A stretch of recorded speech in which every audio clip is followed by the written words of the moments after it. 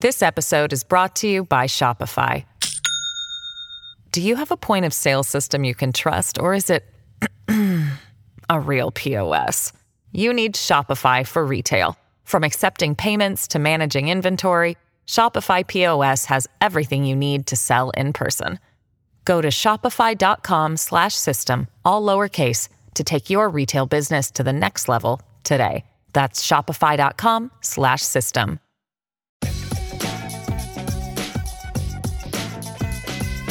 Hello, my name is Ian Drake, and welcome to the New Books in Law podcast.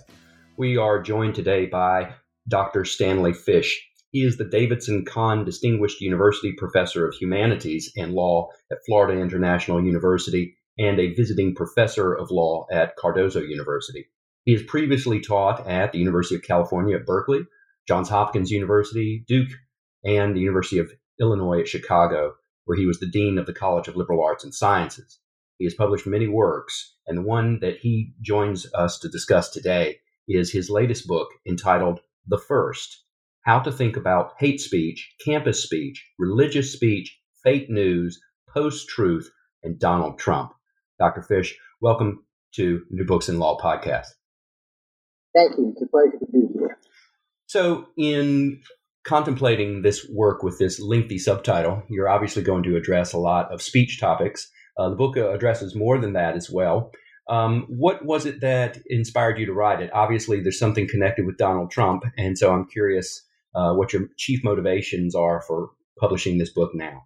Well, Donald Trump does fit prominently in the book, but I would say that my chief motivation is to dispel certain myths about the First Amendment. And I guess the key myth is that the First Amendment can be invoked in almost any situation in which someone has said something and might possibly be rebuked or punished for it. Whereas, as you know, First Amendment is a very limited doctrine, applies only to curbs on speech imposed by the government, and that there are many situations in life in which, while you can speak freely, the consequences that may follow could be great and harmful, and no First Amendment right protects you from those circumstances. So I wanted to try to explain in what context the First Amendment applies, and then also in what multiple contexts issues of speech arise. So I'm very familiar with this problem myself when I teach undergrads about law and the concept of the state action requirement, that there are the rights that are guaranteed under the Constitution, the Bill of Rights in particular, are guaranteed against government action, but not against private actors. This is something their students are sometimes surprised to learn. But that brings up, when you make that distinction, of course, yes, there's the things that government can and cannot do, and the case-based limits and exceptions to what government can and can't do, which you address to a degree. But also, you are concerned, it seems with me, with the concept of free speech, regardless of whether it's a private actor or a public actor that's restricting it. And so it seems to me that you're also concerned with the conceptualization or what we might term the ethos or the theme of freedom of thought and speech. Yeah, I think that's right. And my concern here is to emphasize that free speech is not a single thing. It's not a doctrine that you can identify. It's not a value that you can isolate from all of the situations in which it is invoked by some party. I say rather that free speech is a rhetoric, a collection of slogans and phrases and distinctions which operate quite differently in different situations. To put this in slightly more academic terms, freedom of speech has no doctrinal center. At least that's my argument.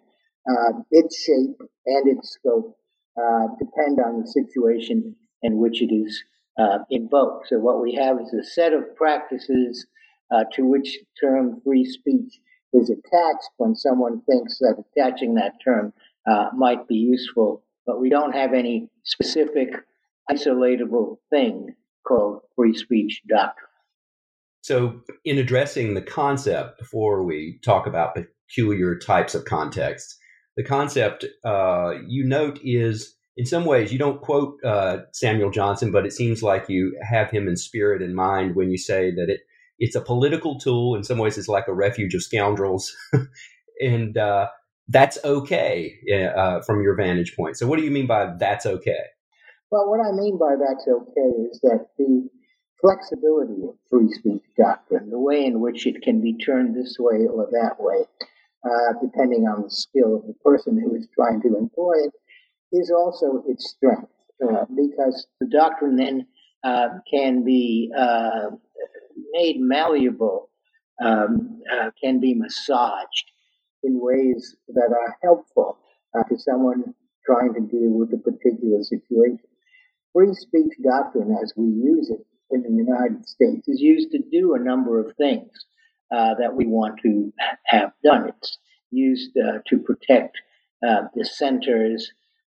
It's used to maintain a free flow of conversation among citizens who are attempting to participate in a democratic conversation. And in all of those contexts, and of course there are many more than I named, it is better that free speech be, as I've already said, malleable rather than a fixed thing which admits of no exceptions and is absolute.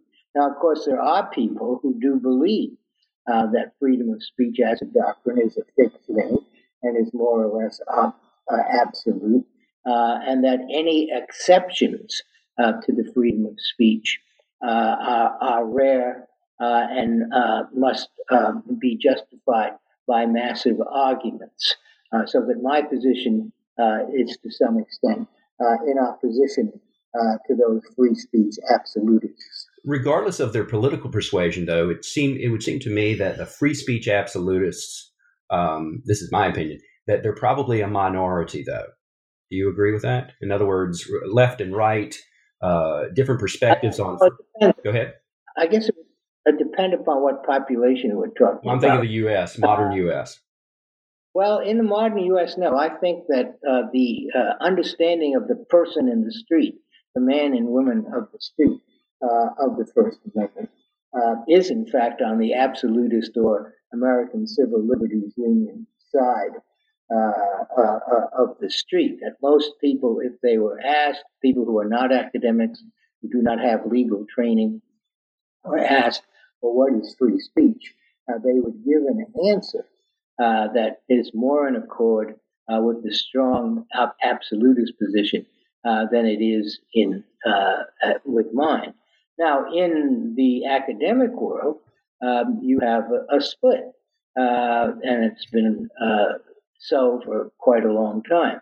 You have prominent First Amendment theorists who are absolutists or near absolutists, like Nadine Strawson, former president of the ACLU,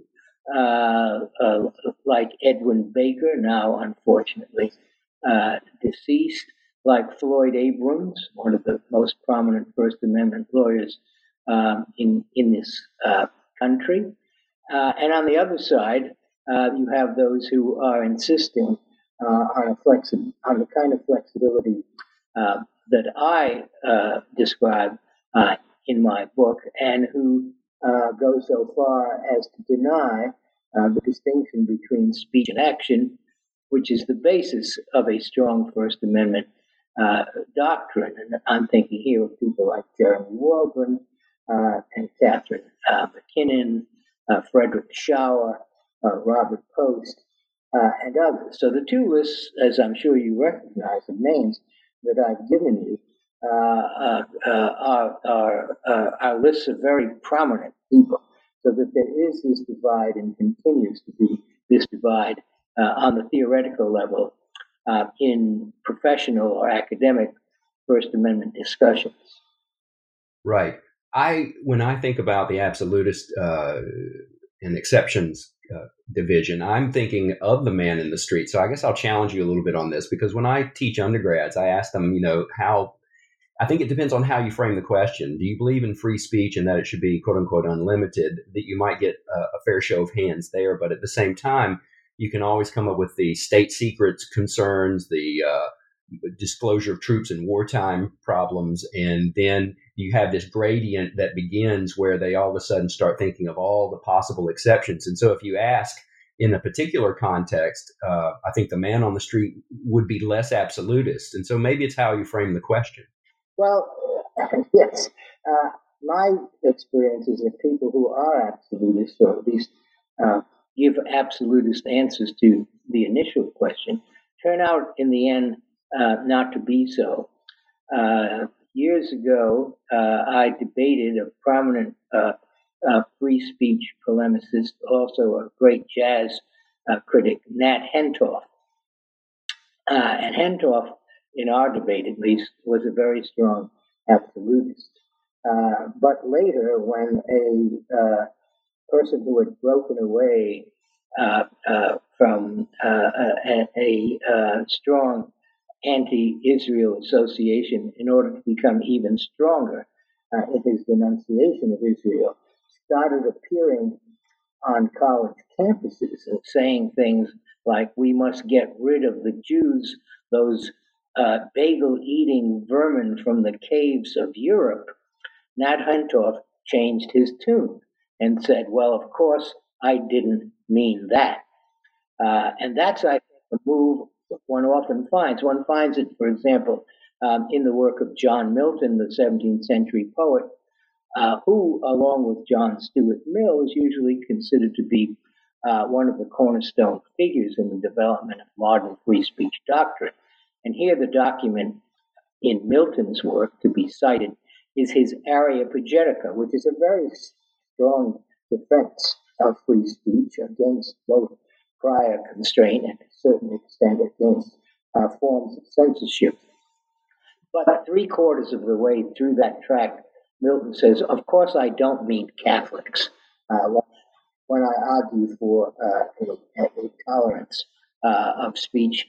And he says, Catholics, them, he says, we must extirpate, extirpate, which means tear up by the roots. So that his exception to the free speech tolerance doctrine was Catholics. And my argument is that everyone has an exception. It's just that that exception is not always invoked or even realized by the person until a moment when he or she realizes that I didn't mean that. And so, just to be clear, you too embrace exceptions to absolute free speech, right? Oh, absolutely. I am absolutely not an absolutist unless I'm in a situation in which I think the context and the norms informing the context call for a form of absolutism. So I'm likely to be more of a free speech absolutist or someone recognizably like a free speech absolutist in academic contexts. That is, in the context in which you're talking about what should be going on in classrooms or in a university. And there, the presumption with which I begin is that freedom of speech is something that should be prized unless, and this is a very big unless, it comes into conflict with educational values. Okay, and so I want to talk about the distinction between free inquiry and free speech that you discuss at length. But before we do that, I wanted to ask you about some of the justifications, regardless of whether one claims or proclaims that they're an absolutist versus not. Some of the justifications for free speech, as you mentioned, Milton, they've been around ever since the 17th century, which is the idea that freedom of expression or speech leads to or produces greater understanding or an understanding, at least the potential for understanding truth. So what do you think of that argument? Well, I think that that's a good argument, and I will return to the academic context to cite a form of it. That is, if freedom of inquiry is to be protected and is to flourish, it can't be the case that lines of inquiry are shut off in advance, or that other lines of inquiry are elevated to the status of being unchallengeable. So their freedom of speech is necessary to the pursuit of truth. But on the other hand, if you give that traditional answer to the question, what is the First Amendment for? It's for the facilitation of the search for truth.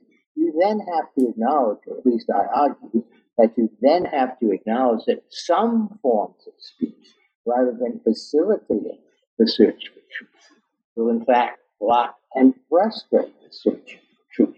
And those forms of speech must be curtailed so that the search can continue. Although it sounds paradoxical, this means that in order to protect the value that freedom of speech stands for and instantiates, you must limit freedom of speech and curtail those forms of speech that undermine the value. And of course, that's really the rub, right? Because theoretically, you can identify potential instances where freedom of thought or expression or speech, however you characterize it or label it, actually hinders the search for truth. But then again, what I think is a erroneous proclamation that will be quashed by free deliberation, you may think is hindering it. And so the rub really is where these judgment calls are made between quashing the speech that we think is harmful versus opening the sluice gates so that anything can be said in the effort to reach truth, right? I mean, that's really a difficult choice to be made, whether it's by a judge or an employer or somebody's parents. Exactly right. And what you call judgment calls, I would say, amount to the exercise of a political decision.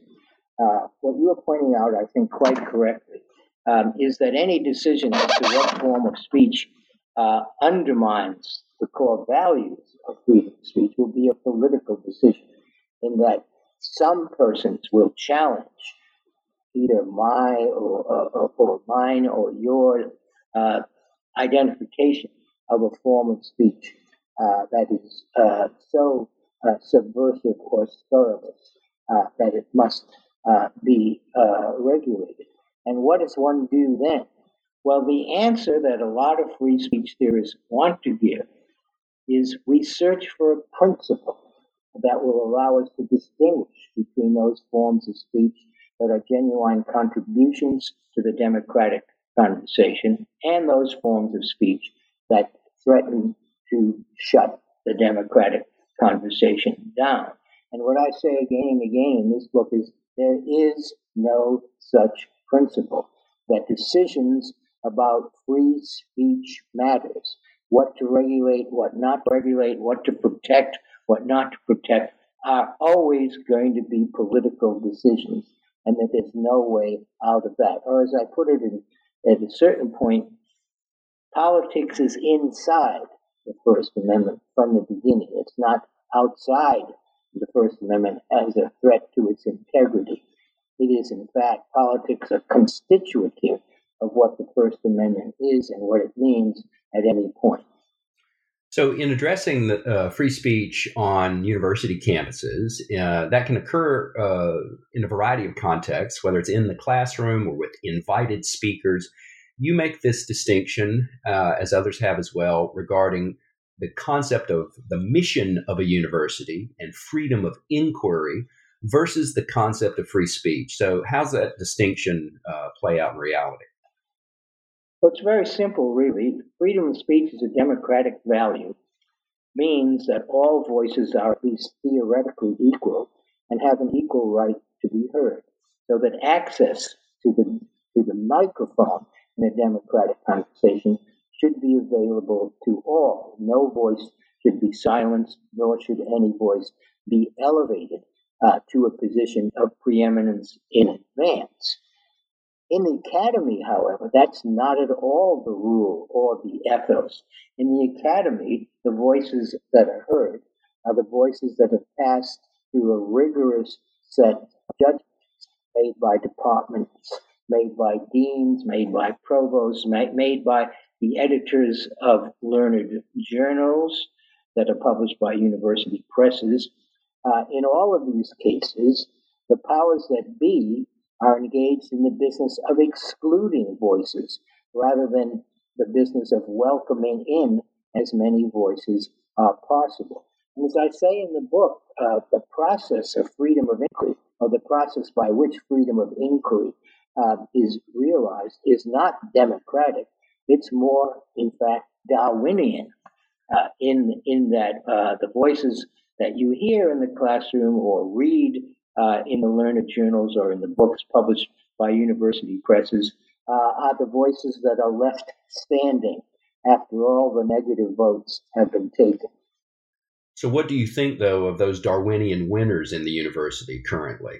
The university faculties are often supportive of some student efforts to quash speech. And so in some ways, it would seem that some faculty agree with the idea of quashing what you might have described as freedom of inquiry. Well, that's true. That's an unfortunate feature, in my view, an unfortunate feature of the current scene, that many faculty, or at least a significant number of faculty members, have decided that inquiry must go in certain directions rather than being open and free, and that certain viewpoints cannot be explored and that other viewpoints cannot be challenged. And that is the basis of a great many of the student protests these days, and also the basis of some of the slogans and practices that we've now been hearing for a number of years: safe spaces, microaggressions, warnings, trigger warnings, cultural appropriation, non-platforming, all of which are designed to produce a situation in which only certain voices get to be heard, certain ideas get to be considered, and others are turned away before the seminar begins or before the panel discussion begins. And it would seem to me that some academics who embrace this approach, in other words, they embrace safe spaces, etc., are probably, at least this is my estimation from my own experience, that they too may embrace your conceptualization of speech as a political concept. And they would say, yes, it is a political concept. And part of the problem with politics is that politics is the exercise of power, and that those who get to speak have an avenue to power. Therefore, that's why we need to shut down some of these avenues. Well, once you bring up the question of politics and political concepts, you have to be very careful. Behind the attitude that you've just described is a mantra that has been around for at least 30 years, and that is that everything is political. And of course, in a certain sense, that's true. If more than one person is trying to decide what to do, there's always the possibility that one of the two will disagree with the other and disagree strongly on a basis of policy underwritten by some principle. When that happens, you have politics, which means that in any socially organized situation, politics will be the content of the most significant conversations. So everything is political in that sense. It's true. But what I say is that it's trivially true, or that it proves too much, because what it ignores is that while politics is everywhere, politics is not the same in every situation in which the political can be invoked. As we know, there is partisan politics, there is barroom politics, courtroom politics, boardroom politics, bedroom politics, and academic politics, to list only a few. And in any of those areas, the political will have a shape that is determined by the nature of the enterprise, by its ambitions, by its scope, by its purposes. And therefore, the mistake, at least as I see it, is to import the politics of one situation or arena of practice into another situation or arena of practice. While there are certainly political questions that arise in the university, questions of whom to hire, what the curriculum should be, what the nature of a major in a discipline should be, whether departments could be combined or eliminated. These are all political questions, but they are quite different from the political questions that arise when you discuss which of the two major parties should be in power, when you discuss whether or not we should preeminently strike a North Korea or begin to reassess our alignment with NATO. Those kinds of questions, I say, and they are political, of course, don't belong in the university, not because the university is free of politics, but because the politics that take place in the university are and should be academic politics. Okay. So another area of concern in the university that's been addressed by some other authors, you critique in particular Greg Lukianoff and Jonathan Haidt's recent publication about cognitive behavioral theory and how it might apply to instructing the youth in college campuses and also who are in the workforce now. What's the origin of your disagreement with them? Well, I'm not disagreeing with them on matters of fact. What they are concerned to understand is what practices in a university will best shore up the mental health and equilibrium of students. And their argument is that practices like safe spaces and trigger warnings, rather than strengthening students morally and intellectually, weaken students by making them unprepared to engage in the kind of contest and argument they will meet once school ends. Now, I have no quarrel with their analyses, in part because they know a great deal more about the cognitive therapy that they recommend than I do. My quarrel is with the relevance of that entire argument to the academy, to academic life, to what happens in colleges and universities. I don't think that instructors should be concerned either to coddle their students, which is the critique that Haidt and Lukianoff make of some, nor should it be the strategy of instructors to strengthen the resolve and of their students in some form of what has formerly been called tough love.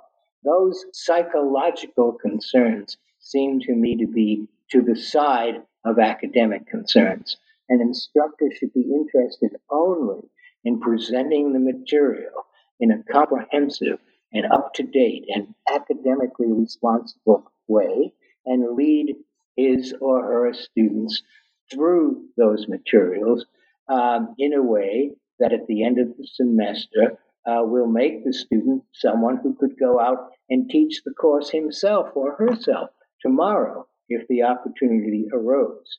For me, that is the academic responsibility. Teach the materials in a way that allows the students to become masters of the material.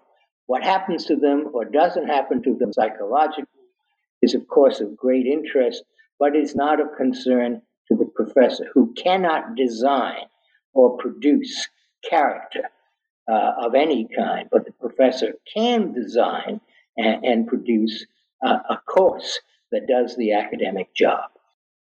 So is it your sense that you are a voice in the wilderness, or do you think other academics, is there a healthy division between academics who agree with your viewpoint versus those who think, whether it's Haidt and Lukianoff's approach of tough love versus another approach of coddling or caring for the student? How do you see the division among faculty today? Well, I'm not sure. I talk to groups when I, for example, go to a college and speak to faculty members, and some people agree with me, and some people do not. I think there is more concern generally for the mental, psychological health of students than there was when I began teaching so many years ago. This episode is brought to you by Shopify. Do you have a point of sale system you can trust, or is it a real POS?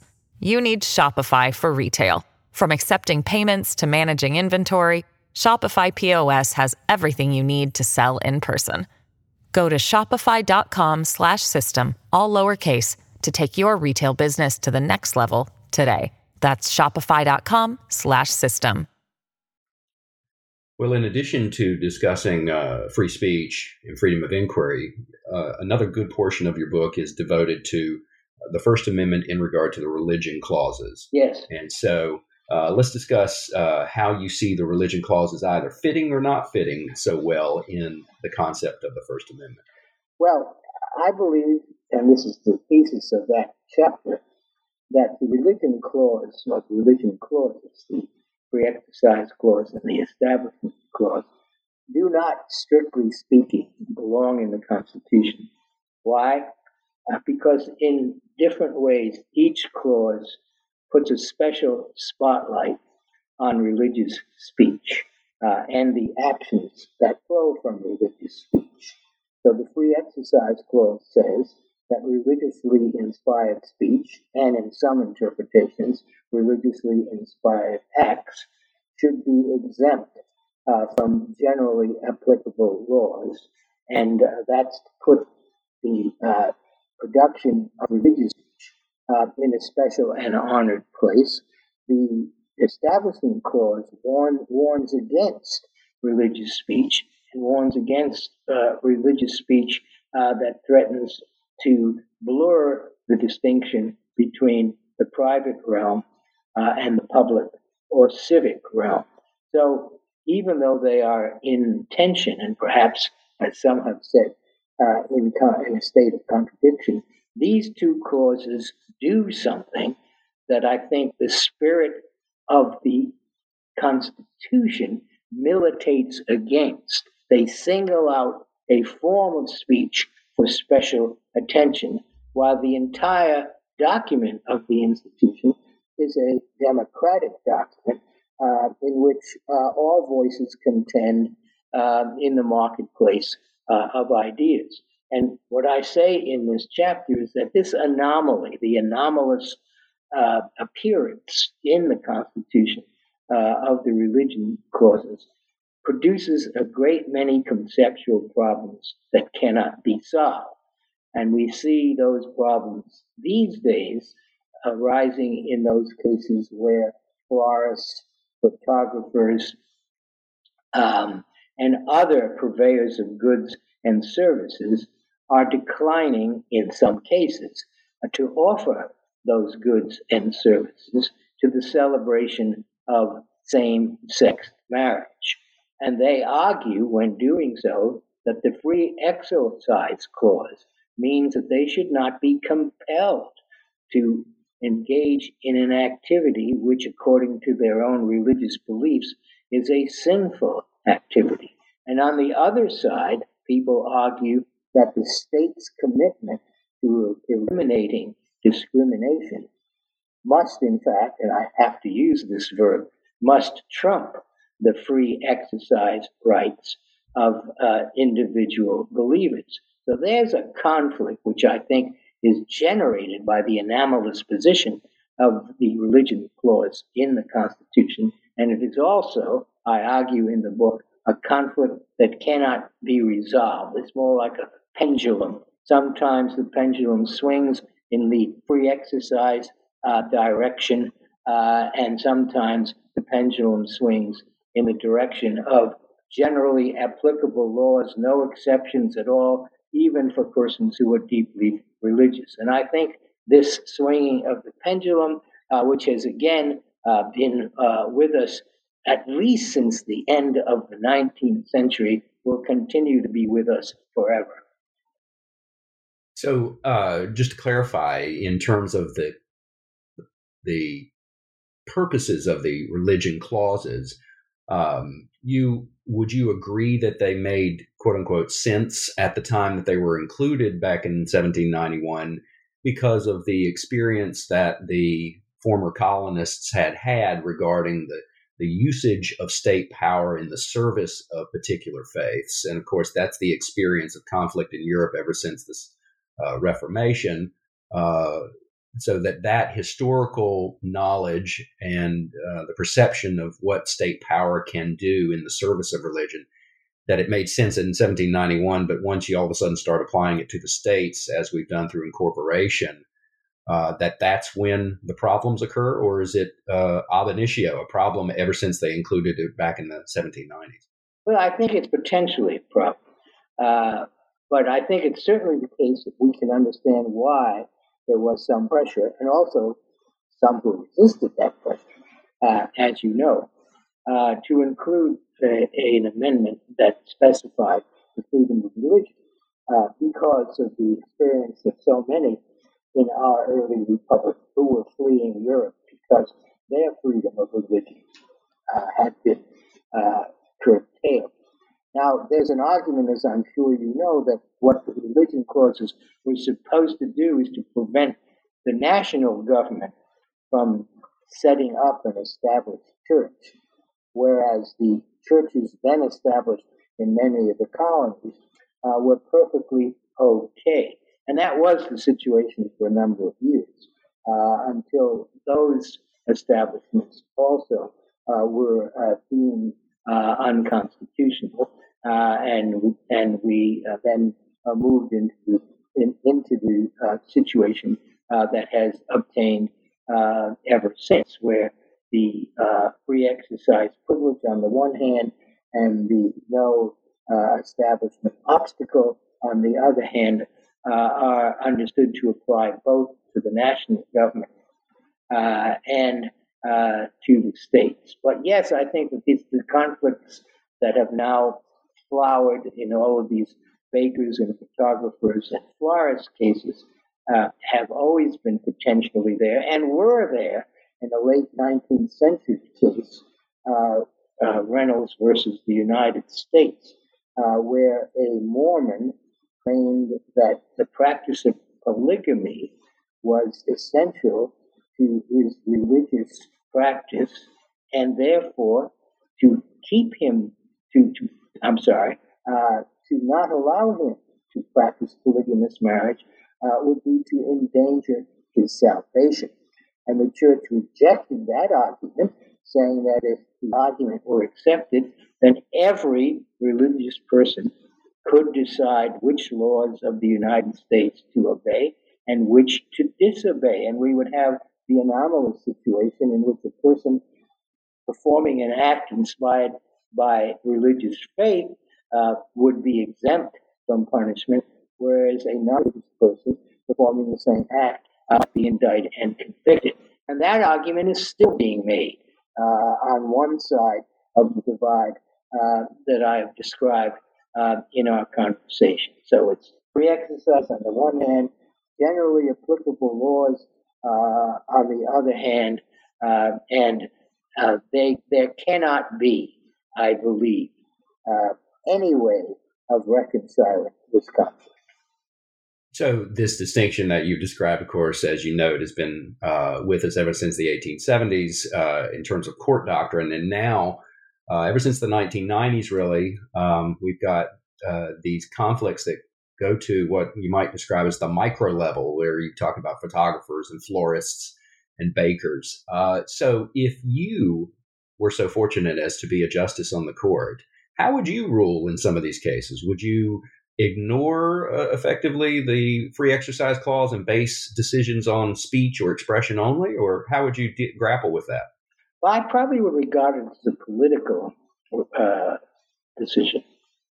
I would probably look at the situation and ask myself questions like, well, if we allow a few bakers not to offer their services to those same-sex couples who wish to marry, what will the consequences be? Will they be consequences as great as the consequences of allowing restaurants not to serve black people, which is, was of course the situation in this country in the early and middle 20th century. So I would ask the question. Well, it's a kind of learned hand question. Learned Hand, the great, perhaps the greatest judge who was not ever a member of the Supreme Court, described balancing in this way. First, you toed up the costs of allowing the practice to continue, and then you toed up the costs of prohibiting or regulating the practice, and you see which costs are greater. And then you choose to go with the other option. Now, for those who believe that there are matters of principle involved, balancing is always going to be regarded as an unfortunate compromise and an abandonment of principle. But I would probably be a balancing judge rather than a principle judge if I were on the Supreme Court. All right. Another area that you've discussed in the book is your hostility to sunshine. Yes. Okay, well, explain your concern with disclosure or sunshine laws and efforts of the sort. Well, actually, I had experience with sunshine laws in Florida some years ago when I was a candidate for the presidency of Florida Atlantic University. And in Florida, all meetings about candidates and all discussions about candidates are open to the public, and the public can come and attend an interview where some candidate for a position in the University of Florida system is being considered. And I was, in fact, being considered for the presidency, as I said, of Florida Atlantic University, and gave an interview to the Board of Trustees. And at that interview were some citizens of Florida. So there's something kind of quaint and I think attractive about the sunshine policy. But on the other hand, what the policy has meant for the state universities is that many likely candidates for the positions that are being advertised will withdraw or decline to be considered because they have positions in another university in another state, and they don't want it to be generally known by their present superiors that they are considering a position elsewhere. So they will withdraw. So sunshine laws do have that kind of liability. But in general, the notion of sunshine, or as Justice Brandeis put it in an oft-repeated quotation, sunshine is the best of disinfectants.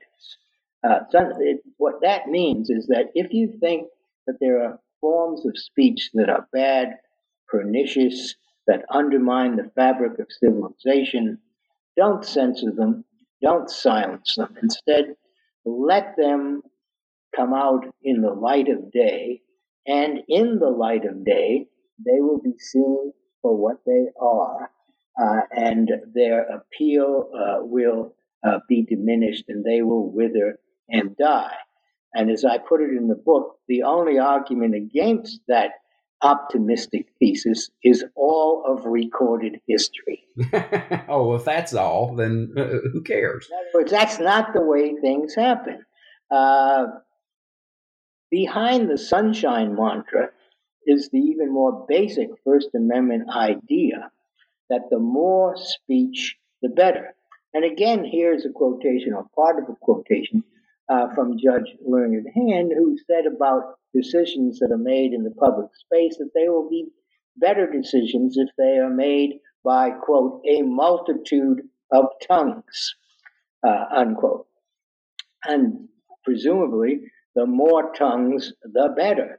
That is, all voices should enter the mix without any gatekeeping or filtering or monitoring. The more speech, the better.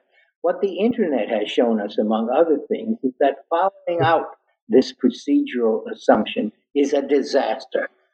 And that what you get when when the thesis of transparency or sunshine is given its full realization.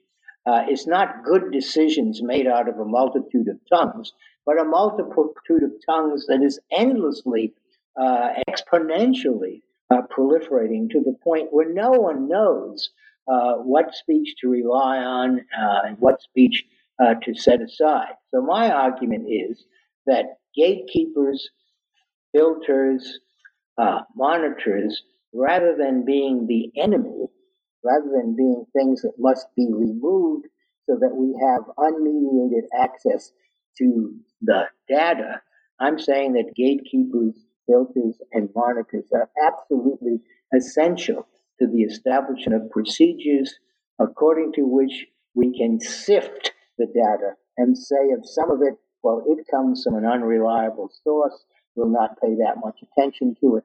And others, we will say, well, yes, the source here is very credible. Let's take this seriously.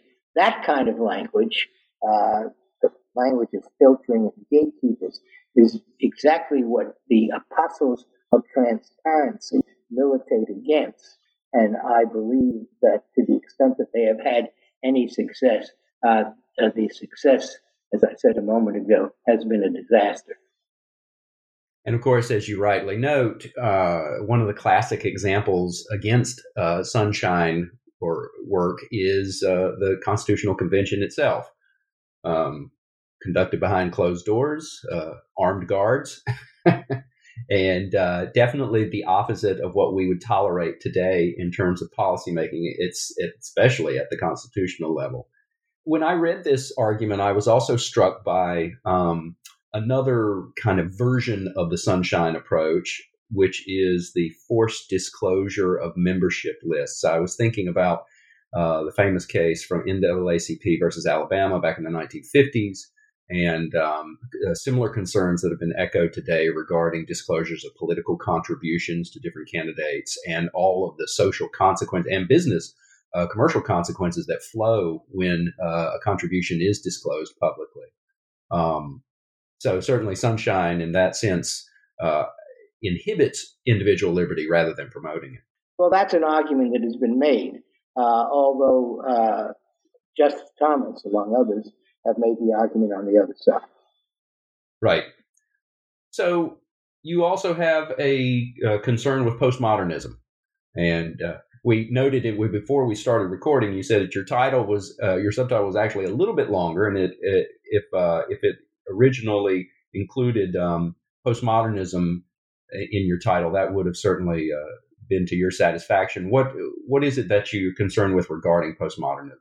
I understand by the way we publish this inclination not to include postmodernism, although I thought that the inclusion of transparency might have been helpful. Because postmodernism is a topic that's been overdone in recent years. Postmodernism, whatever it is, and most people don't have the slightest idea of what it is regarded as the incubator of relativism, the enemy of truth and objectivity, et cetera, et cetera, et cetera. My concern in this book is to just give a very simple account of what postmodernism is and isn't, so that I can assert with some force that postmodernism could not be the source of our current troubles, however you understand our current troubles. And that postmodernism is basically a very simple assertion that none of our experience of the world is direct. It is all mediated by discursive forms of thought, by institutions, by well-used metaphors, by phrases and slogans, by cultural and political perspectives, and by so much else, so that we never, in fact, are in a situation where we are simply opening our eyes and looking at the world, quote, as it really is, unquote. Instead, the eyes through which we look are always perspectival, are always the eyes whose perception and content are produced by the particular situation we inhabit, and that no human being, neither you nor I nor anyone else, can not be in a situation. And if that's true, if no human being cannot be in a situation, and if we see things through the lens of the situation we happen to be in, then the possibility of direct communication or direct apprehension of reality has been lost to us from the beginning. So to quote scripture, now we see through a glass darkly, or actually through many glasses darkly, someday face to face, but not now, and not next week, and not when artificial intelligence or some other techno-utopian dream has been realized. Well, the last words in your title are Donald Trump. What does he have to do with all of this? Well, first of all, Trump appears in many of the chapters in short bursts or a passage or two, but these short passages are all in preparation for the treatment of Trump in the penultimate chapter, in chapter 5, where I'm trying to answer the question, why is it that Trump's habits or practice of political speech have been so effective? Effective in the sense of entirely discombobulating his opponents, who continually believe that they have him on the ropes, only to learn that he has escaped and is standing once again more or less triumphant, at least in the political arena. How does this happen? What is his secret? What kind of speech practice is he performing and perfecting? And I answer that question by saying that Trump is the master of something I call principled irresponsibility. And by that I mean that Trump, unlike other politicians, has no anxiety about making what he says today match up with what he said yesterday or a week ago or a month ago.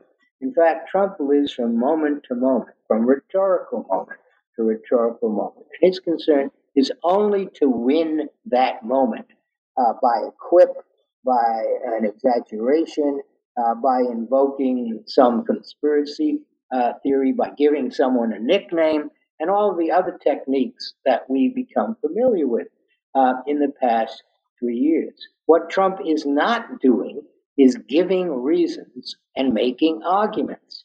And yet, in response to his performance, what his opponents continually do is give reasons and make arguments. They point out inconsistencies.